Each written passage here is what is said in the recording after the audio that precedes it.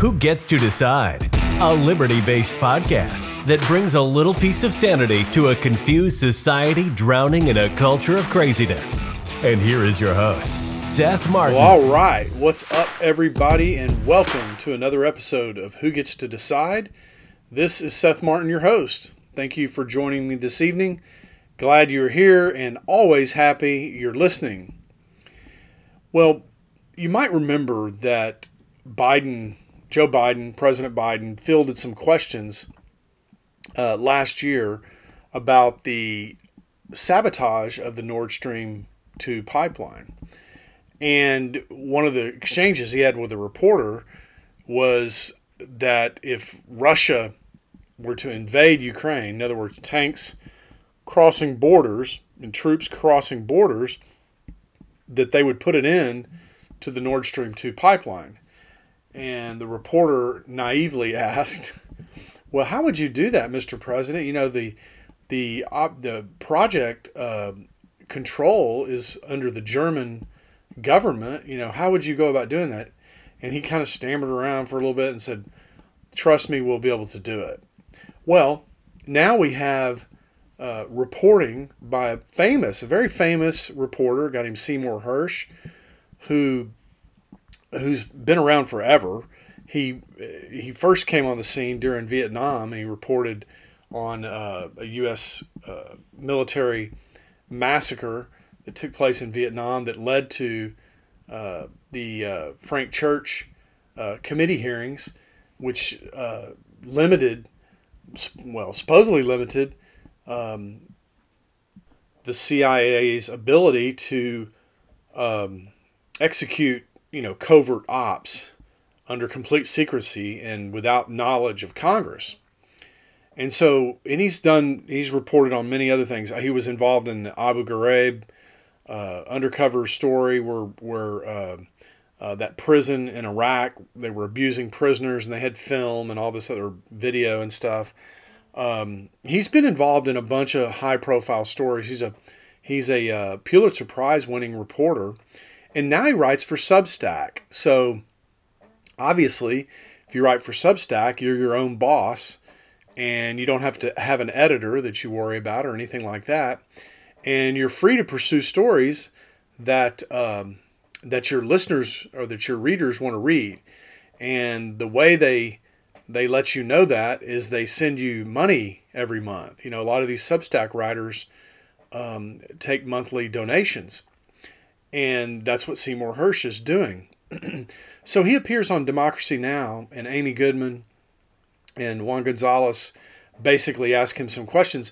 And I thought it was very interesting. He goes into lots of detail around the operation and so on and so forth. I don't know if we're going to get into that, but I'll certainly have the interview and the link to the interview in the show notes page. And I really encourage you to go listen to the whole thing. I'm going to clip it up quite a bit and comment on some stuff because this is a very important thing that has happened.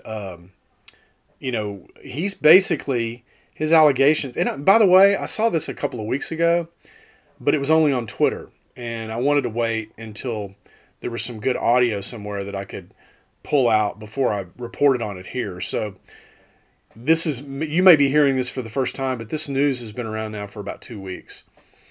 So anyway, let's go ahead and just start the interview because there's a lot here, and I want to expose you as much as I can to what the content, but also comment on various aspects of it.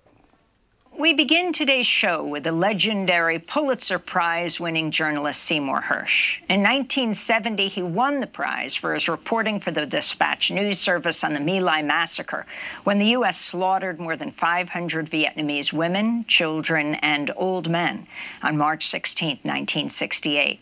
His reporting in the New York Times on CIA spying on anti-war activists during the Vietnam War era helped lead to the formation of the Church Committee, which led to major reforms of the intelligence community.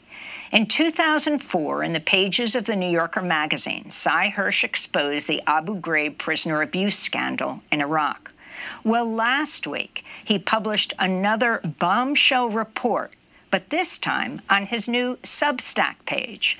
The piece was headlined, "How America Took Out the Nord Stream Pipeline." It looks at one of the great mysteries of the past year. Who is behind the bombing of the Nord Stream pipelines, which were built to carry natural gas from Russia to Europe? The pipelines were severely damaged last September in a series of underwater explosions in the Baltic Sea. In his new piece, Cy Hirsch cites an unnamed source who says the sabotage was carried out by the U.S. Navy, which planted remotely triggered explosives during NATO exercises last September. Hirsch reports the Biden administration began planning the act of sabotage in December 2021, 2 months before Russia's invasion of Ukraine. On February 7th, 2022, President Biden held a joint news conference with German Chancellor Olaf Scholz, and Biden brought up the future of the Nord Stream pipeline. We'll play that audio of the president in just a minute, but I wanted to play this long introduction because in case you weren't familiar with Seymour Hersh, I wanted you to hear about his track record. I mean, this man has been writing, blockbuster articles and done investigative reporting his whole life. I think he's in his mid-70s or something. So this is a very impressive journalist, very high level of integrity, is reported against government power and government atrocities his whole life. And I think is very credible on this particular topic. And so I think it's worthwhile to not just discount this story as propaganda. You'll hear Ned Price later just call it straight up propaganda, which I think is propaganda itself. Ned Price talking about that in a White House briefing. So, so let's move on to the president's press conference that happened back in like maybe February of last year, something like that. Invades. That means tanks or troops crossing the border of Ukraine again. Then there will be no longer a Nord Stream 2. We will bring an end to it. How will you do that exactly, since the project and control of the project is within Germany's control? We will, I promise you, we'll be able to do it. I'll promise you we'll be able to do that. Well, Cy Hirsch reports U.S. Navy divers planted remotely triggered explosives on the pipelines in June while NATO was conducting military exercises in the area.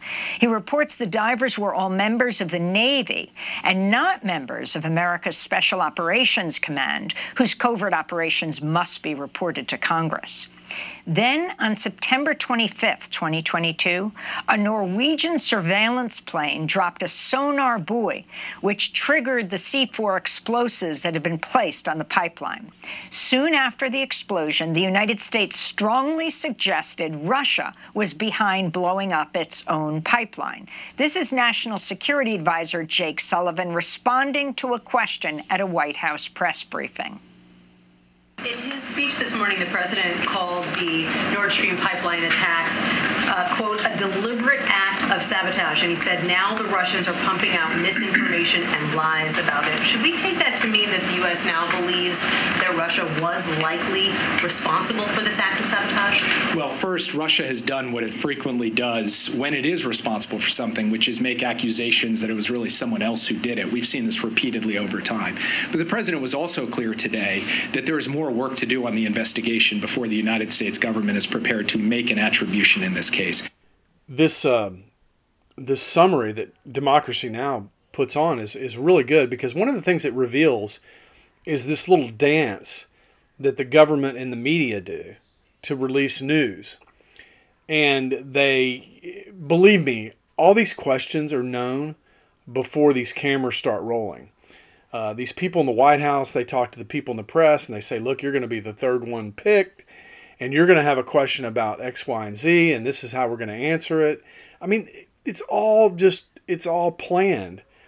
Very, very occasionally, you'll see one of these people just be stunned by the question that they get from the gallery. But most of the time, these are planned, unless it's what's his name from Ducey from Fox.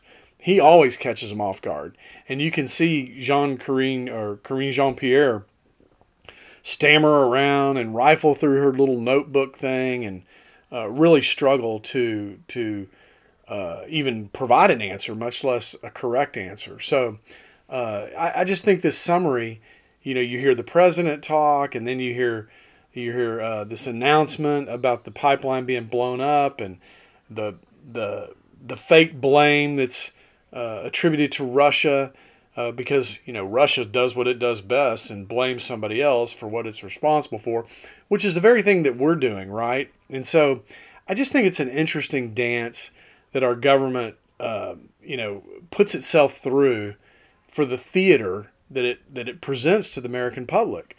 And when you clip it up like Democracy Now! Has done and played it like this, it just looks like bullshit, especially since you throw in some new information like from Seymour Hersh in this case about, hey, he's got an anonymous source from the Navy or whatever that says they blew it up. We blew it up. The United States government did. In the following months, there have been few public disclosures about the pipeline explosion. In December, the New York Times reported Russia had begun expensive repairs on the pipelines, a move which has raised questions about Western claims that Russia had bombed its own pipelines. Meanwhile, some Biden officials have publicly praised the fact that the pipeline was blown up. This is Undersecretary of State for Political Affairs, Victoria Nuland, speaking during a recent Senate Foreign Relations Committee hearing. I am, and I think the administration is very gratified to know that Nord Stream 2 is now, as you like to say, a hunk of metal at the bottom of the sea. We're joined now by Pulitzer Prize-winning journalist Seymour Hersh to talk more about his new piece, How America Took Out the Nord Stream Pipeline. While the White House has described Hersh's reporting as, quote, complete fiction, calls are growing for an independent probe into the explosion. Cy Hersh, welcome back to Democracy Now! If you can flesh out what it is you found in your report and what first tipped you off, albeit there were a lot of public comments, including the Polish government right after the bombing saying, "Thank you, America." Lay it out for us, Cy. Well, first of all, I think the reporting really can be described as a friend of mine did. What I did was really deconstruct the obvious. I mean, you have to hear what the president said. But of course, there were secret plans that I'm writing about, and they include. There was a committee set up. Jake Sullivan was directly involved. He was the national security advisor, still is. They set up a team to look at options about how to put pressure on the Russian government to back off. I'm just writing about inside baseball stuff. It's the normal things you do. They set up a committee to think of options. Russia was clearly going to go. The threat the president had yet to make had not been made. And this is December before New Year's Day of the year before, 2021. And the question inside the committee, and it included the usual CIA, NSA, Treasury Department, State Department, you name it. And they met in a secret office building in the across the street from the White House, the executive office building. The option was, do you want us to do something kinetic or something not kinetic? In other words, not kinetic would be more sanctions, or something kinetic would be, taking out the pipeline. What's interesting about this first part of his story is the assembly of this committee. And Jake Sullivan, who's a national security advisor, part of the administration, part of the Biden administration, the CIA, Treasury, and some other people were on this committee. Supposedly, probably people from special operations, some special forces and the armed services, and so on and so forth.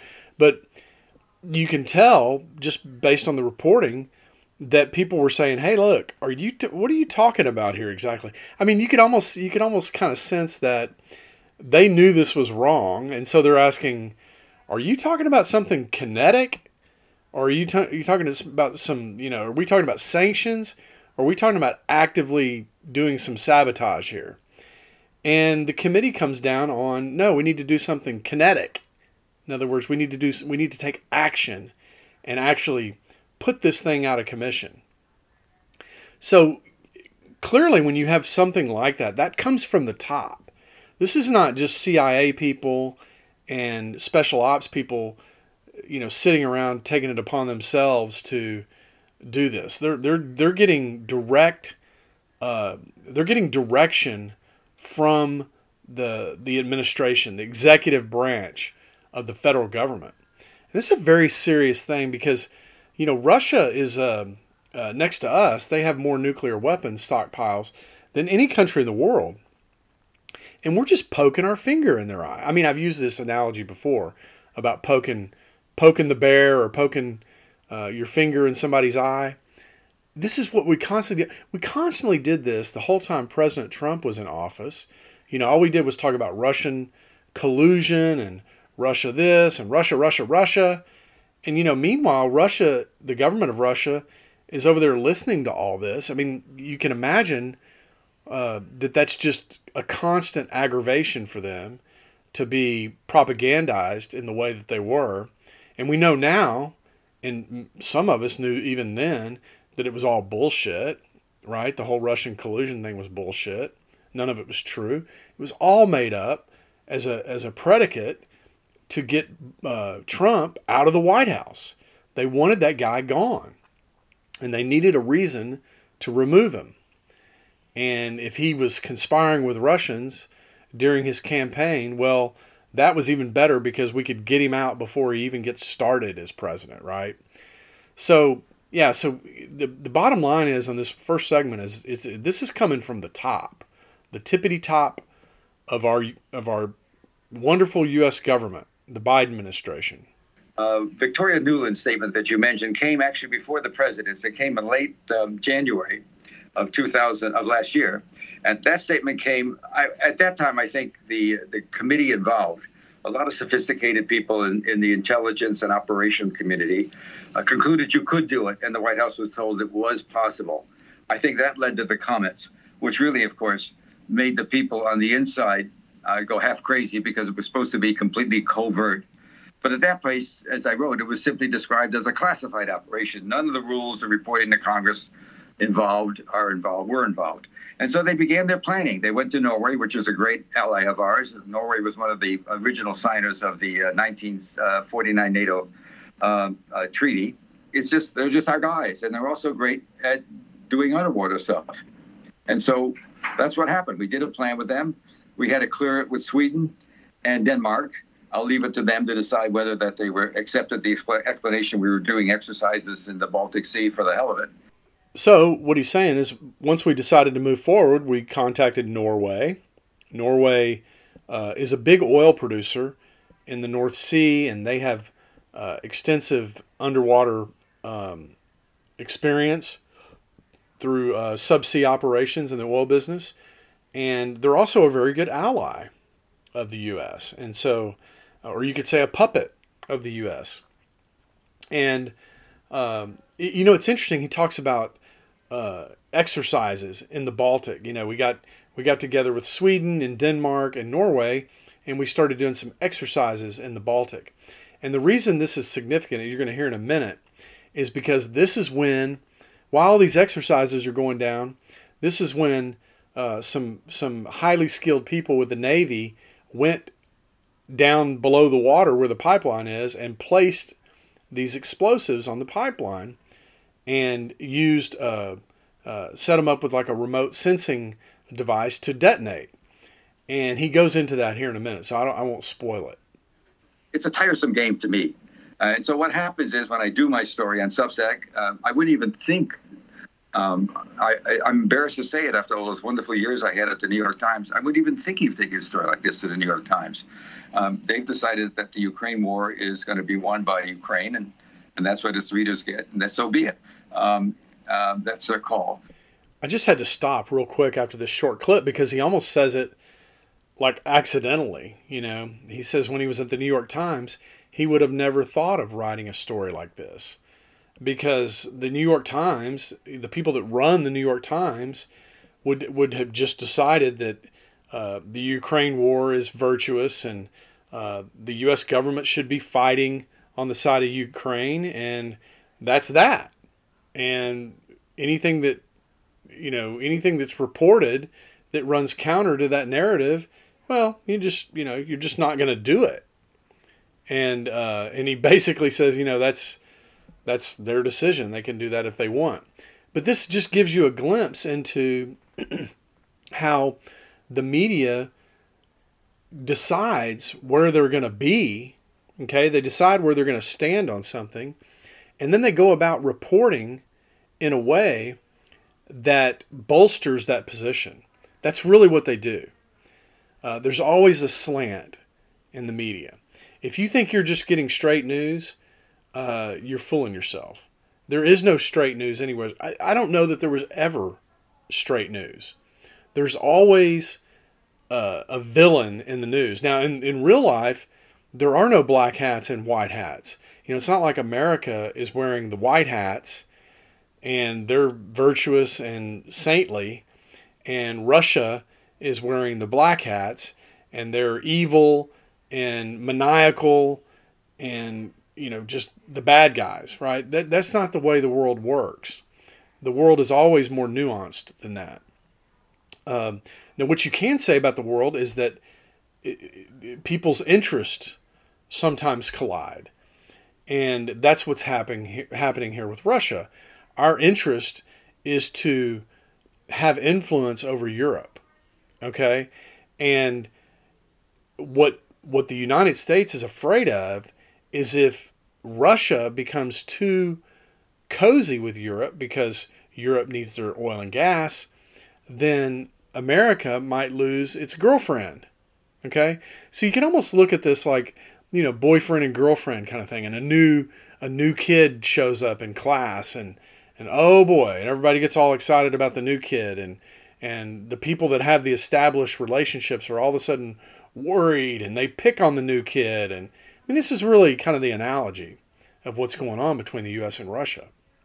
Russia's just always been on the side of the enemy, and we can't have them on our side now, or on the side of Europe. They've got to be on the bad side, because that's where they belong. The whole thing's ridiculous. But this is the way the experts think inside the government. Baltic Sea is a huge place. The pipelines we're talking about, Nord Stream 1, which came alive in 2011, and Nord Stream 2 was actually done, but the Germans that are ready to pump has 750 miles. And they go straight from Russia, which is loaded with all kinds of gas. They're in Siberia. They have enormous reserves, directly into Germany.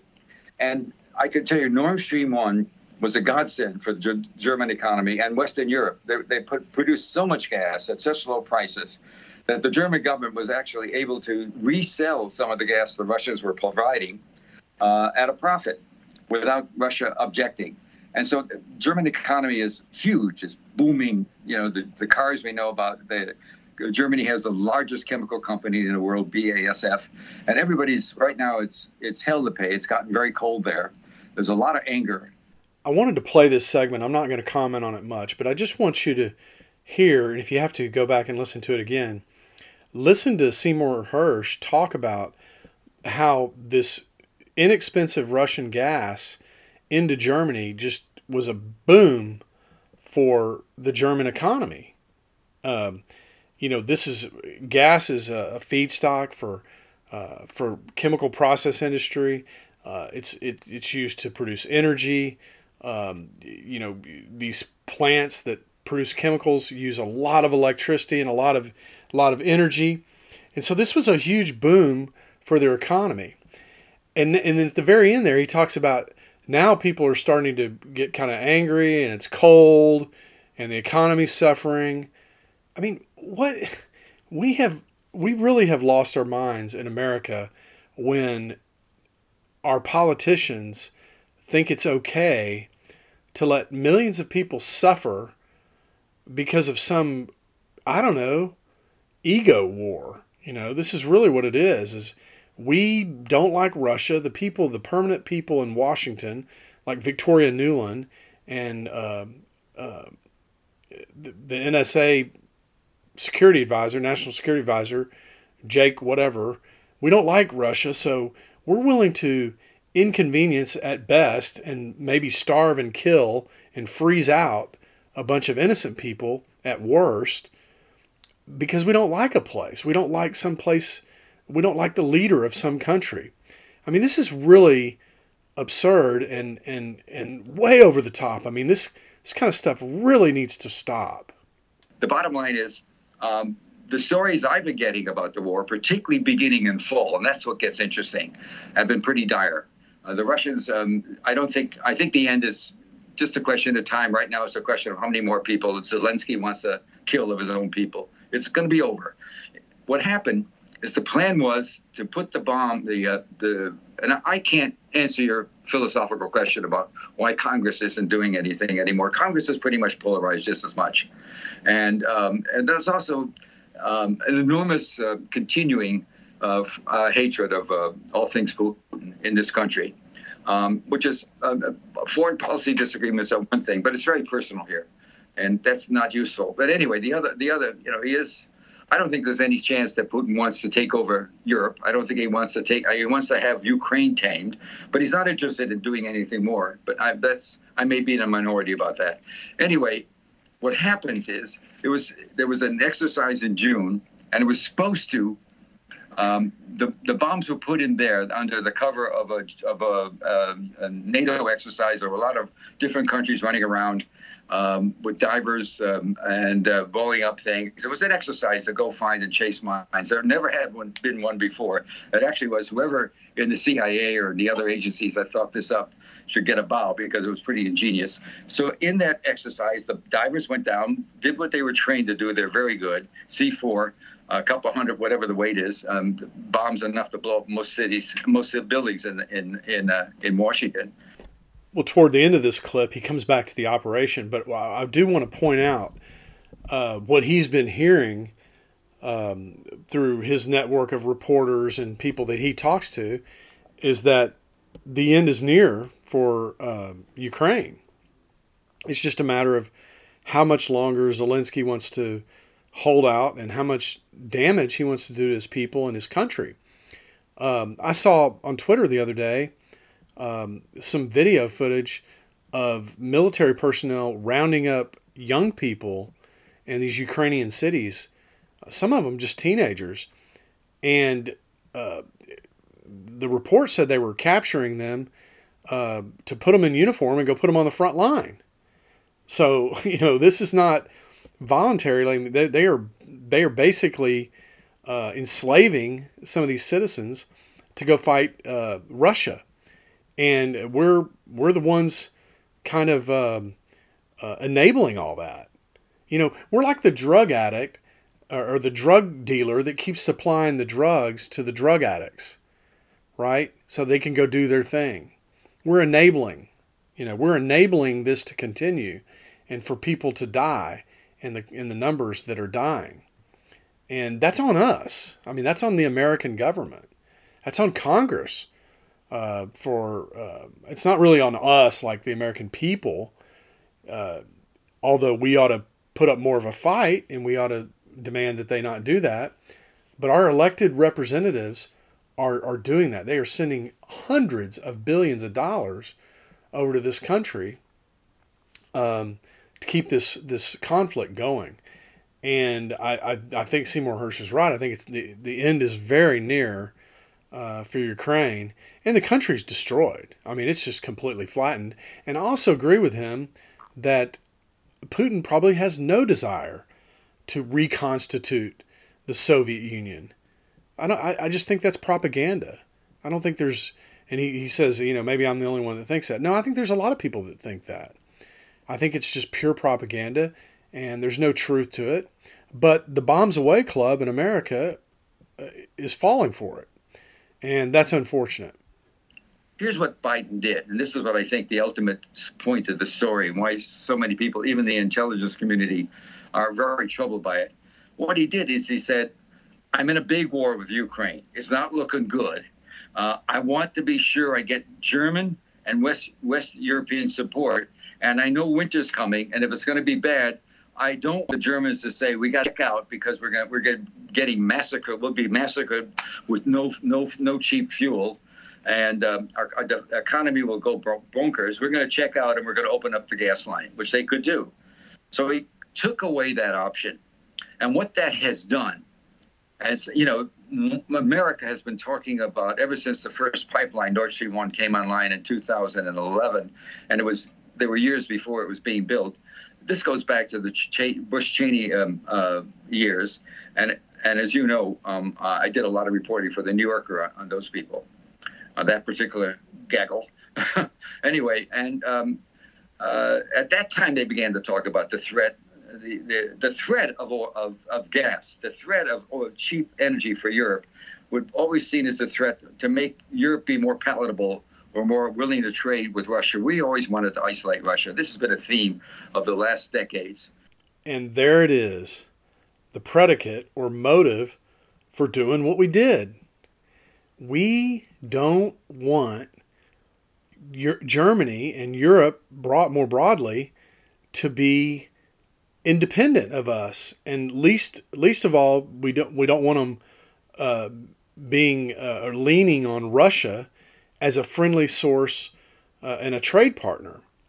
And this is really ridiculous. Why? Why don't we want this? Why is conflict with Russia preferable to harmony and trade and freedom and increased standard of living?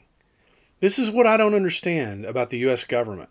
This is what bothers me the most about the U.S. government. It's constantly working against people, and us included, our livelihoods, our standard of living, our ability just to make our lives work. It's constantly working against us. It's working against us against people in other countries. And I don't understand why the U.S. government is so hell-bent on controlling things to the point that it makes people's lives bad. No wonder, capitalism has such a bad rap. We abuse this power for what? So we can be dominating, or we can, it's like, I don't know, man. I don't know what it is. I don't understand it, but I agree with Seymour Hersh here. That is definitely what is motivating our government. This permanent Washington, people like Victoria Nuland and Jake Sullivan, these people are constantly agitating for conflict with countries that we don't like. And why don't we like them? Well, I don't know, but nobody can even tell us. They're evil people or whatever. No, that's bullshit. Most of you listening have probably met somebody from Russia or Ukraine or Eastern European countries like Romania. These people were all Russian at one time, or Soviets. So there's nothing wrong with these people. There's really maybe nothing even wrong with the government, other than it's maybe corrupt. But hell, we're corrupt. So what are we talking about here? The fear was Europe would walk away from the war. Now what he's done, and you have to lift it up a little bit. There you go. There. Now what he's done is he's told Europe, you're second rate. And I think the consequences of this for the Europeans are going to be horrific. This has cut into the notion that they can depend totally on America, even in a crisis. And I think it's going to undercut NATO, which I always found to be supremely useless. But certainly the European countries are going to be, I know people that are paying 5 times as much now for electricity. People are paying 3 or 4 times more for gas. There's not enough of it. It's very expensive. It's colder now than it was in the fall. They had a light fall because of climate change, if you want to believe it or not. And anyway, I think the consequences politically for us are enormous. I think the reason that Biden and his people in the White House have denied the story and continue to deny it and get accepted by some of the press, my newspaper, the New York Times. I don't know why they're not doing more reporting on this instead of relying on a denial and walking away from the story. Ditto for the Washington Post. I think the consequences politically for us in the long run, looking at even potential some countries walking out of NATO. If that's what he thinks, that our being cold is less important than him keeping a war going that he's not going to win. I think Seymour Hersh is exactly right. We did some sort of weird calculus on this and intentionally took an option away from Europe. And when they find out that we did this, and I'm sure they already know, this is going to have, for me, it's great. Okay. To me, if NATO dissolves, that's better for the world. But if you're inside the U.S. government and you're looking to try to keep NATO together, this is a huge blunder. This is a really, really, really bad idea. It could really drive a wedge between the NATO allies, the individual countries of the NATO allies, and the United States of America. And for what? I mean, what? Like he said, for a war that we're not going to win? For a war, by the way, that was completely avoidable. We wanted this war. We poked and poked and poked. We pushed NATO right up to Russia's border and dared them, just dared them to do something about it. And we got it. We got the war that we wanted. Now, I don't know, some of you might not believe this. I've done shows on this and have laid out the whole history around this conflict. And there is a history, and it started about 2012, 2014. And it really started before that. It really started after the fall of the Soviet Union in 1989. That's when it really started, but it really began to heat up in around 2012, 2014 under the Obama administration. And just suffice it to say that it's completely avoidable. You've got huge numbers of refugees. I mean, I'm selling one of my vehicles at home right now, and I had somebody come look at it the other day. Guess where they're from? Ukraine. The man and the woman, his wife, and their little child was about a year and a half old. And I was talking to him, and he said he was from Ukraine. And I said, "Have you left because of the conflict?" And he said, "Everybody has left." Now, I mean, to what end have we done what we've done? It's kind of like it's almost like looking backwards at Afghanistan and going, "Was that a good idea?" And in hindsight, no, that wasn't a good idea, or Iraq, or any of these things. But here we're a little bit closer to the the opening decisions, and it's just like, to what end? To what end have we done this? Well, look, I'm about out of time, but I want you to go listen to this whole interview. It's about 30 minutes long. I couldn't possibly play all the clips. He plays a clip of Jake Sullivan fielding questions, and he gets nasty and mean with the reporter and calls it propaganda and all this stuff. And I just think it's funny. They do not like it when you take them to task. And this reporter is taking Jake Sullivan to task, and he is basically pitching a fit. He keeps trying to move on from the question, and the guy keeps saying, "Well, I have a follow-up question. I have a follow-up question." So go listen to the video. Go listen to the audio, the video. I'll put a link in the show notes page to it. It's really good and very eye-opening. And you should, look, I don't agree with everything that Amy Goodman and Juan Gonzalez have to say on Democracy Now!, but it's a pretty darn good program. It's about as straight down the line as you're going to get in a news program. And you ought to try it out. You ought to try out Democracy Now! It's pretty good.